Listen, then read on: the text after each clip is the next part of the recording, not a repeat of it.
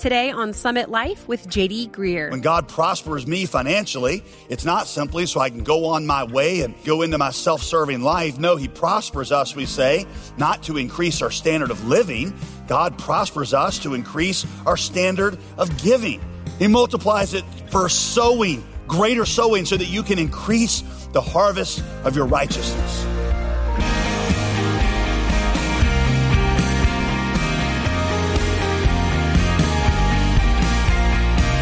Welcome to Summit Life with Pastor J.D. Greear, and happy Valentine's Day. I'm your host, Molly Vidovich.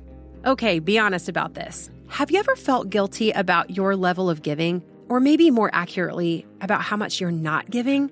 Many people assume that because there are still people in need around the world, God's only purpose for our money is to get the gospel to them. While this is, of course, important, today Pastor J.D. Greear shows us how to view our possessions through a generosity matrix and apply God's wisdom to spending, saving, and giving, all with the ultimate goal of honoring Him with our resources. This very well might be one of those messages that you want to come back to over and over.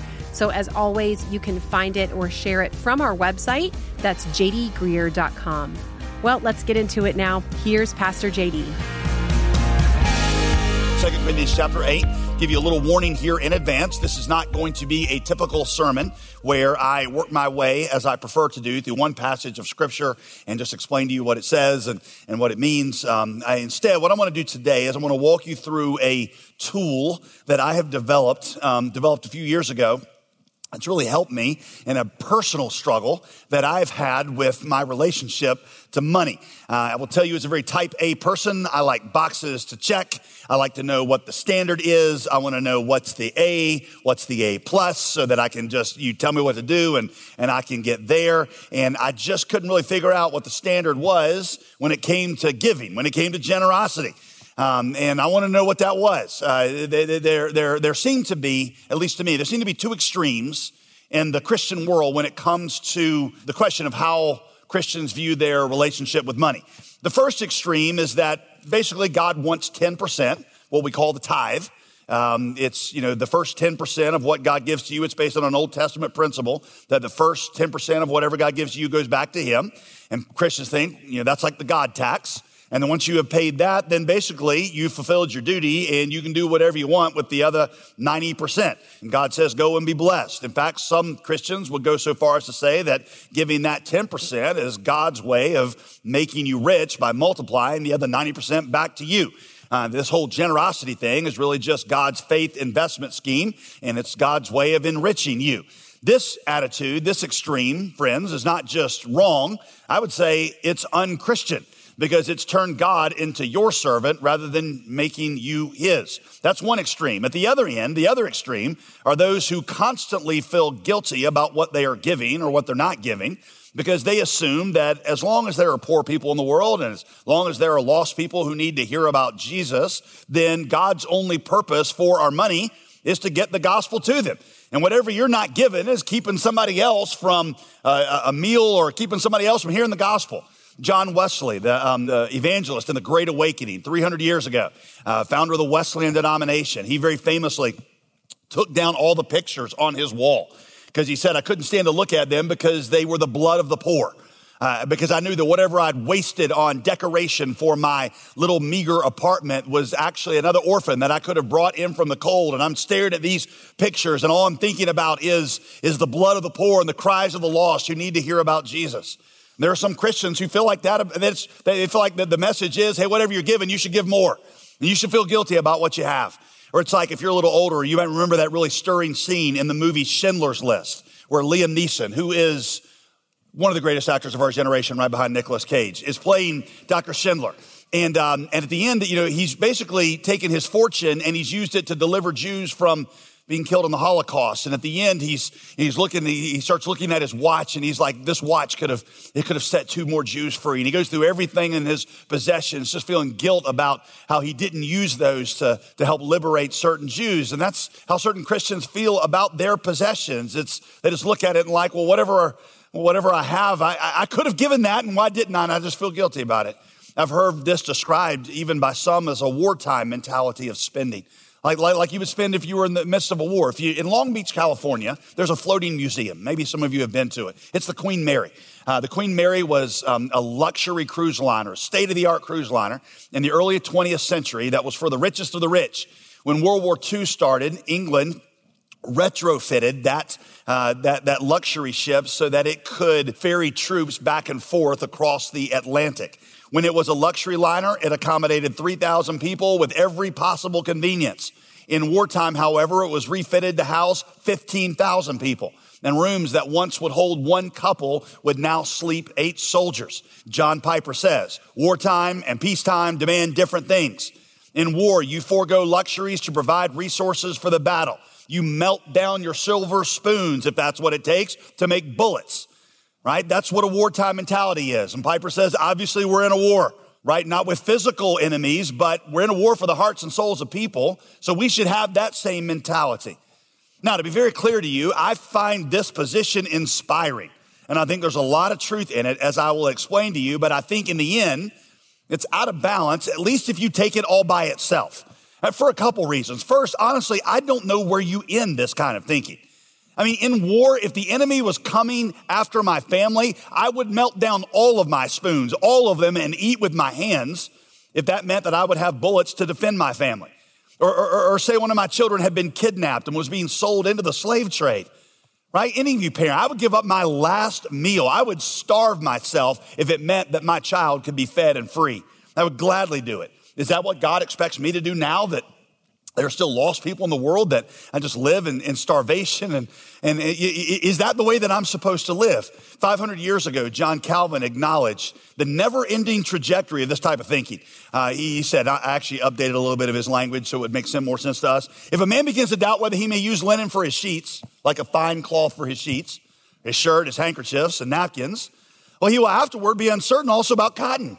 Like if I can't use linen, maybe then maybe the question whether I should give up napkins altogether. If you downgrade from linen to cotton, it's like, well, why do you need a napkin, right? He goes on. If he decides that eating gourmet food is sinful, opting instead for only plain food, soon he must conclude that he could survive on beans and rice. I mean, you kind of understand what he's getting at there? You can never really end this kind of thinking. Or for example like this. I'd say most of you probably took a warm shower this morning. Do you really need a warm shower? Couldn't you save that money? Couldn't you have given up your hot water heater and saved all the money on electricity or gas or however you fuel it so that you could help more orphans and missionaries? Like really, you were so selfish. Your warm shower is so important to you that you're willing to starve an orphan so that you can bathe in the warm, you disgusting, overfed, gluttonous American. Have you heard those kinds of messages? Whatever you got, you should feel guilty about it because you're pampered and you're holding it from somebody else. I just don't know where to end that kind of thinking, honestly. More importantly, even though I find this position to be out of sync with a number of places that the Bible teaches us about possessions, I've concluded that what the Bible does is it teaches us to view our possessions through a matrix, not the Keanu Reeves kind of matrix, but matrix like a set of principles. A matrix, a set of principles that you're supposed to hold in tension. Now, here's the thing. Here's the key to today, okay? Any one of these principles, if taken by itself, will lead you out of balance. The Bible gives them all and says, here are the 7 that you are supposed to live under when it comes to money, and you're going to have to develop wisdom, and you're going to have to develop a sensitivity to the Spirit in knowing how to apply these things. Now, I'm just going to tell you, I told you at the beginning, as a type A person, I'd rather have a rule. Just give me the percentage. Tell me what the silver star is. Tell me what the A+ is, and I'll go for it. The Bible just doesn't give you that when it comes to generosity. It gives you a set of principles and says, live in the tension of these. That's where wisdom is. So let me give them to you. I'll walk you through them and explain them. I call this the generosity matrix. Number one, most importantly, Jesus' generosity toward us is the model for our generosity to other people. I put this one first because it is the most important. All of the Christian's life is supposed to be lived in response to the gospel.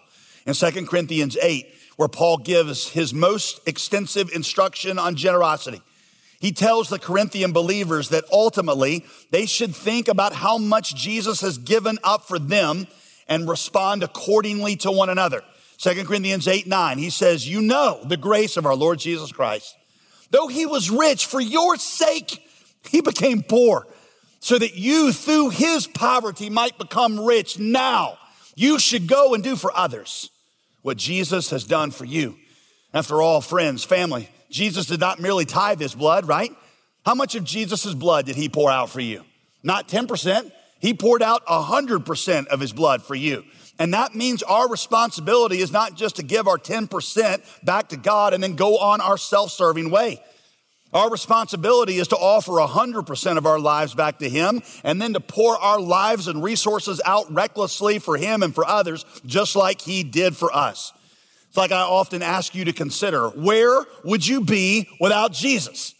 Where would you be had Jesus chosen to hang on to his stuff and not come to die for you?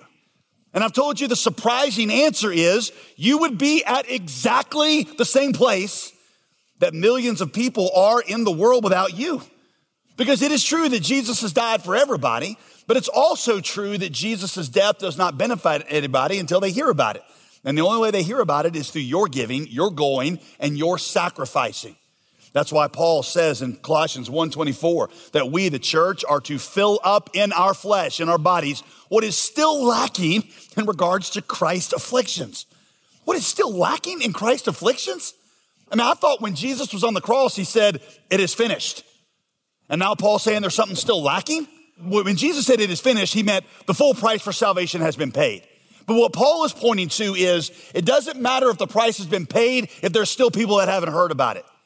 And the way that they're going to hear about it is going to come through my wounds. It might be my wounds through persecution. It might be my wounds of sacrifice. But just like Jesus was wounded to purchase the gospel for us, you and I are wounded to proclaim and to spread the gospel. It's like Martin Luther said, it wouldn't matter if Jesus died 1,000 times if nobody ever heard about it. And so what that means is that for the believer, when God prospers me financially, it's not simply so I can go on my way and go into my self-serving life. No, he prospers us, we say, not to increase our standard of living. God prospers us to increase our standard of giving. You're listening to Summit Life with Pastor J.D. Greer, and we'll get right back to today's teaching in just a moment. But first, I wanted to make sure that you heard about a brand new featured resource that we're offering to our listeners.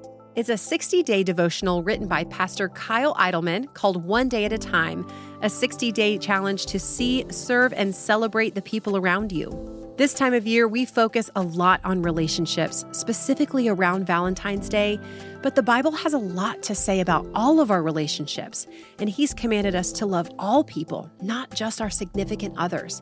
So how do we get better at doing that? One Day at a Time offers a 60-day plan full of rich teaching from the Bible, as well as a daily challenge for how to practically love God and love other people. Do you need to be challenged in how you love others? This study may be the first step towards that newfound freedom. And with your gift of $35 or more, we'd be delighted to send you a copy.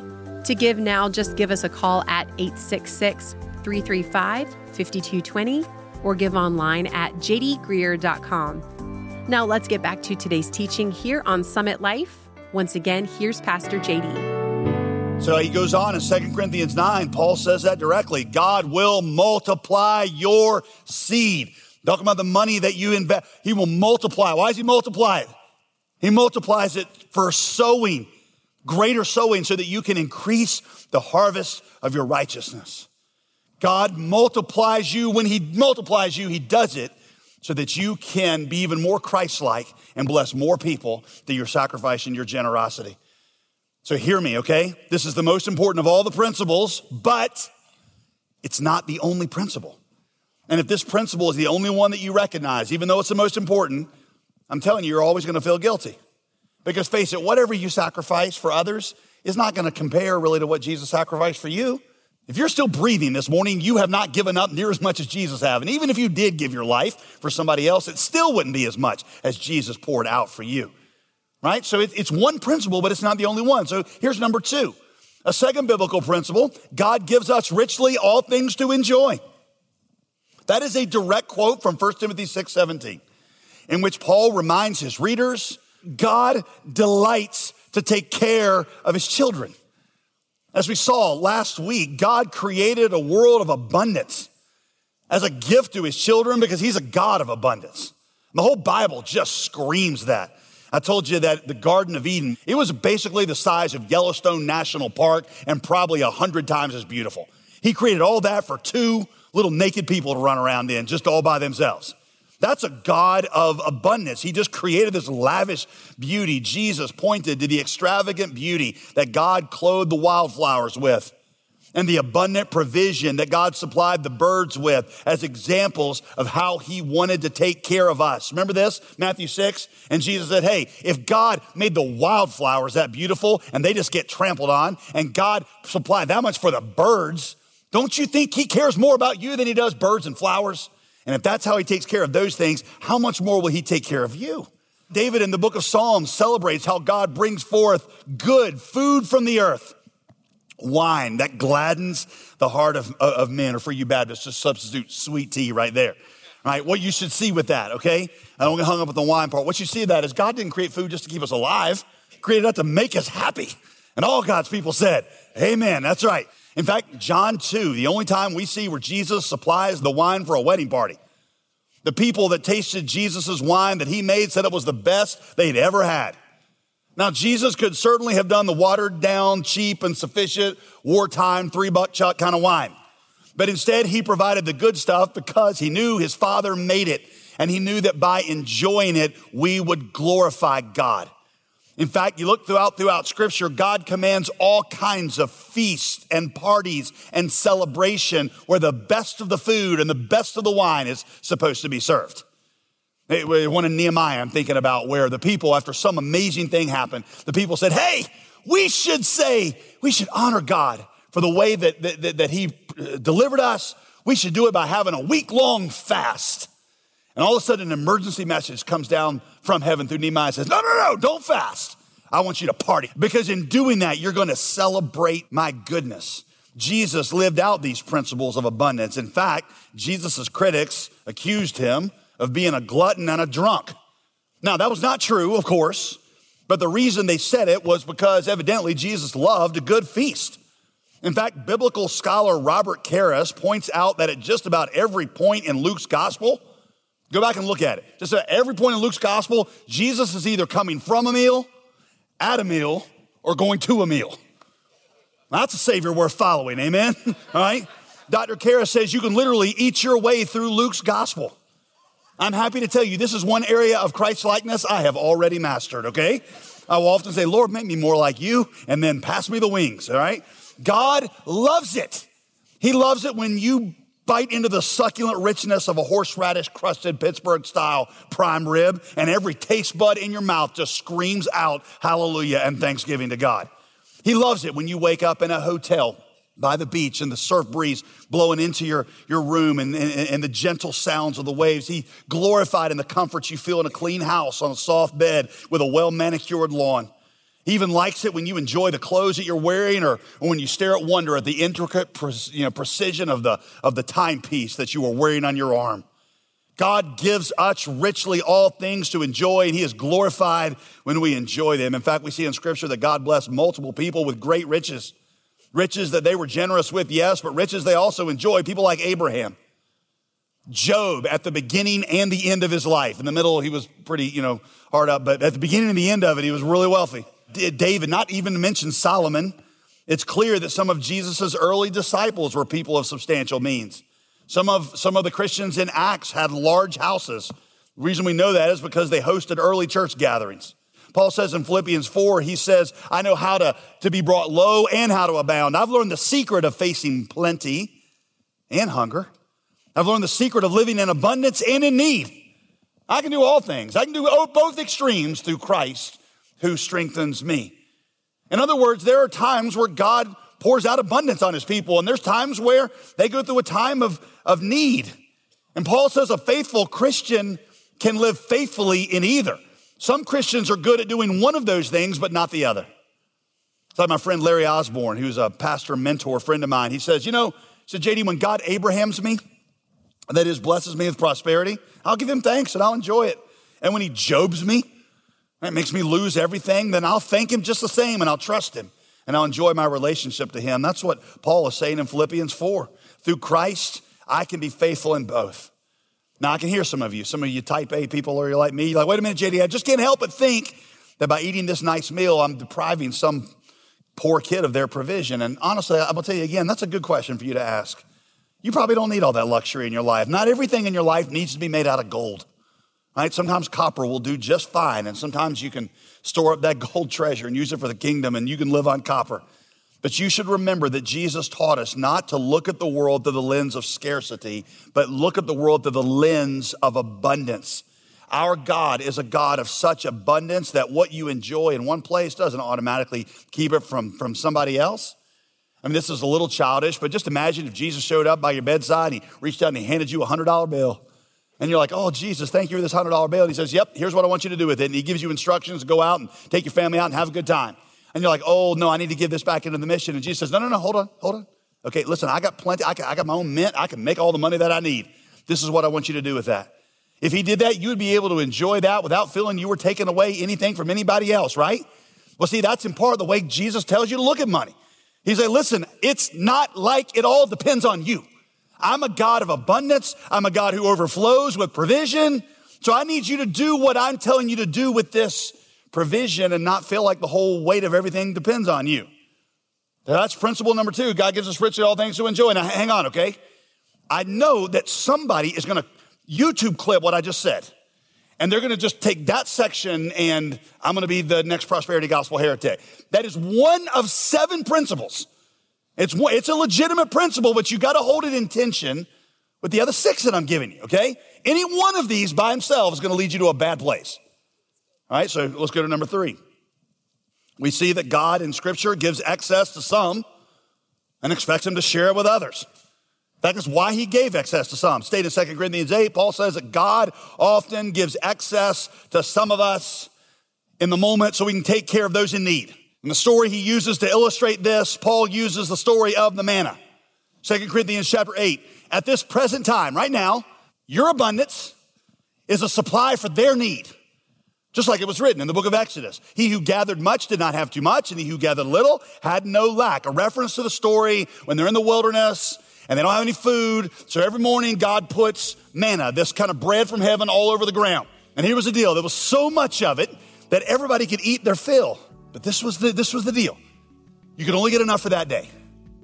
And if you tried to get enough for like the whole week, it would go bad, it would breed worms, and it would stink.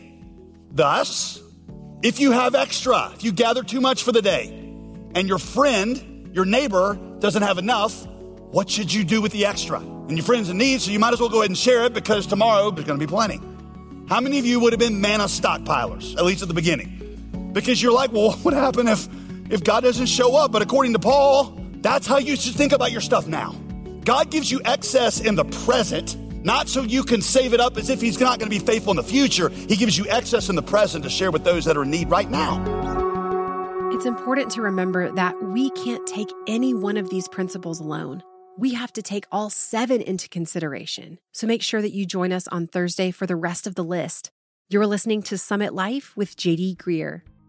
JD, our newest resource, is a 60-day devotional for the purpose of seeing, serving, and celebrating the people around us.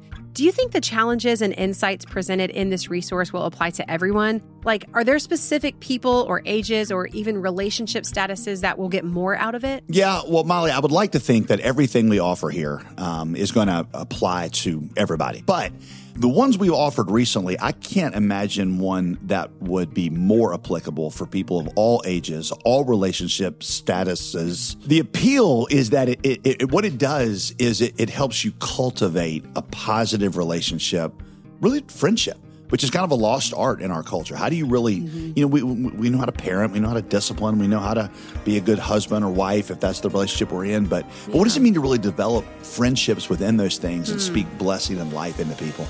My friend Kyle Eidelman has put together a great, I love things that are really practical. And what Kyle will give you is 60 days of practical advice that will change relationships from being neutral or negative into positive and blessing.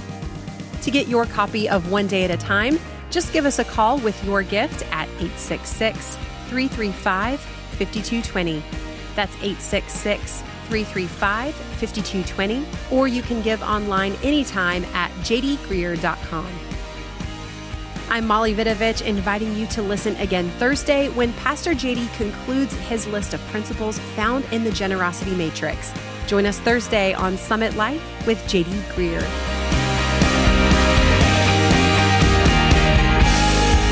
Today's program was produced and sponsored by J.D. Greer Ministries.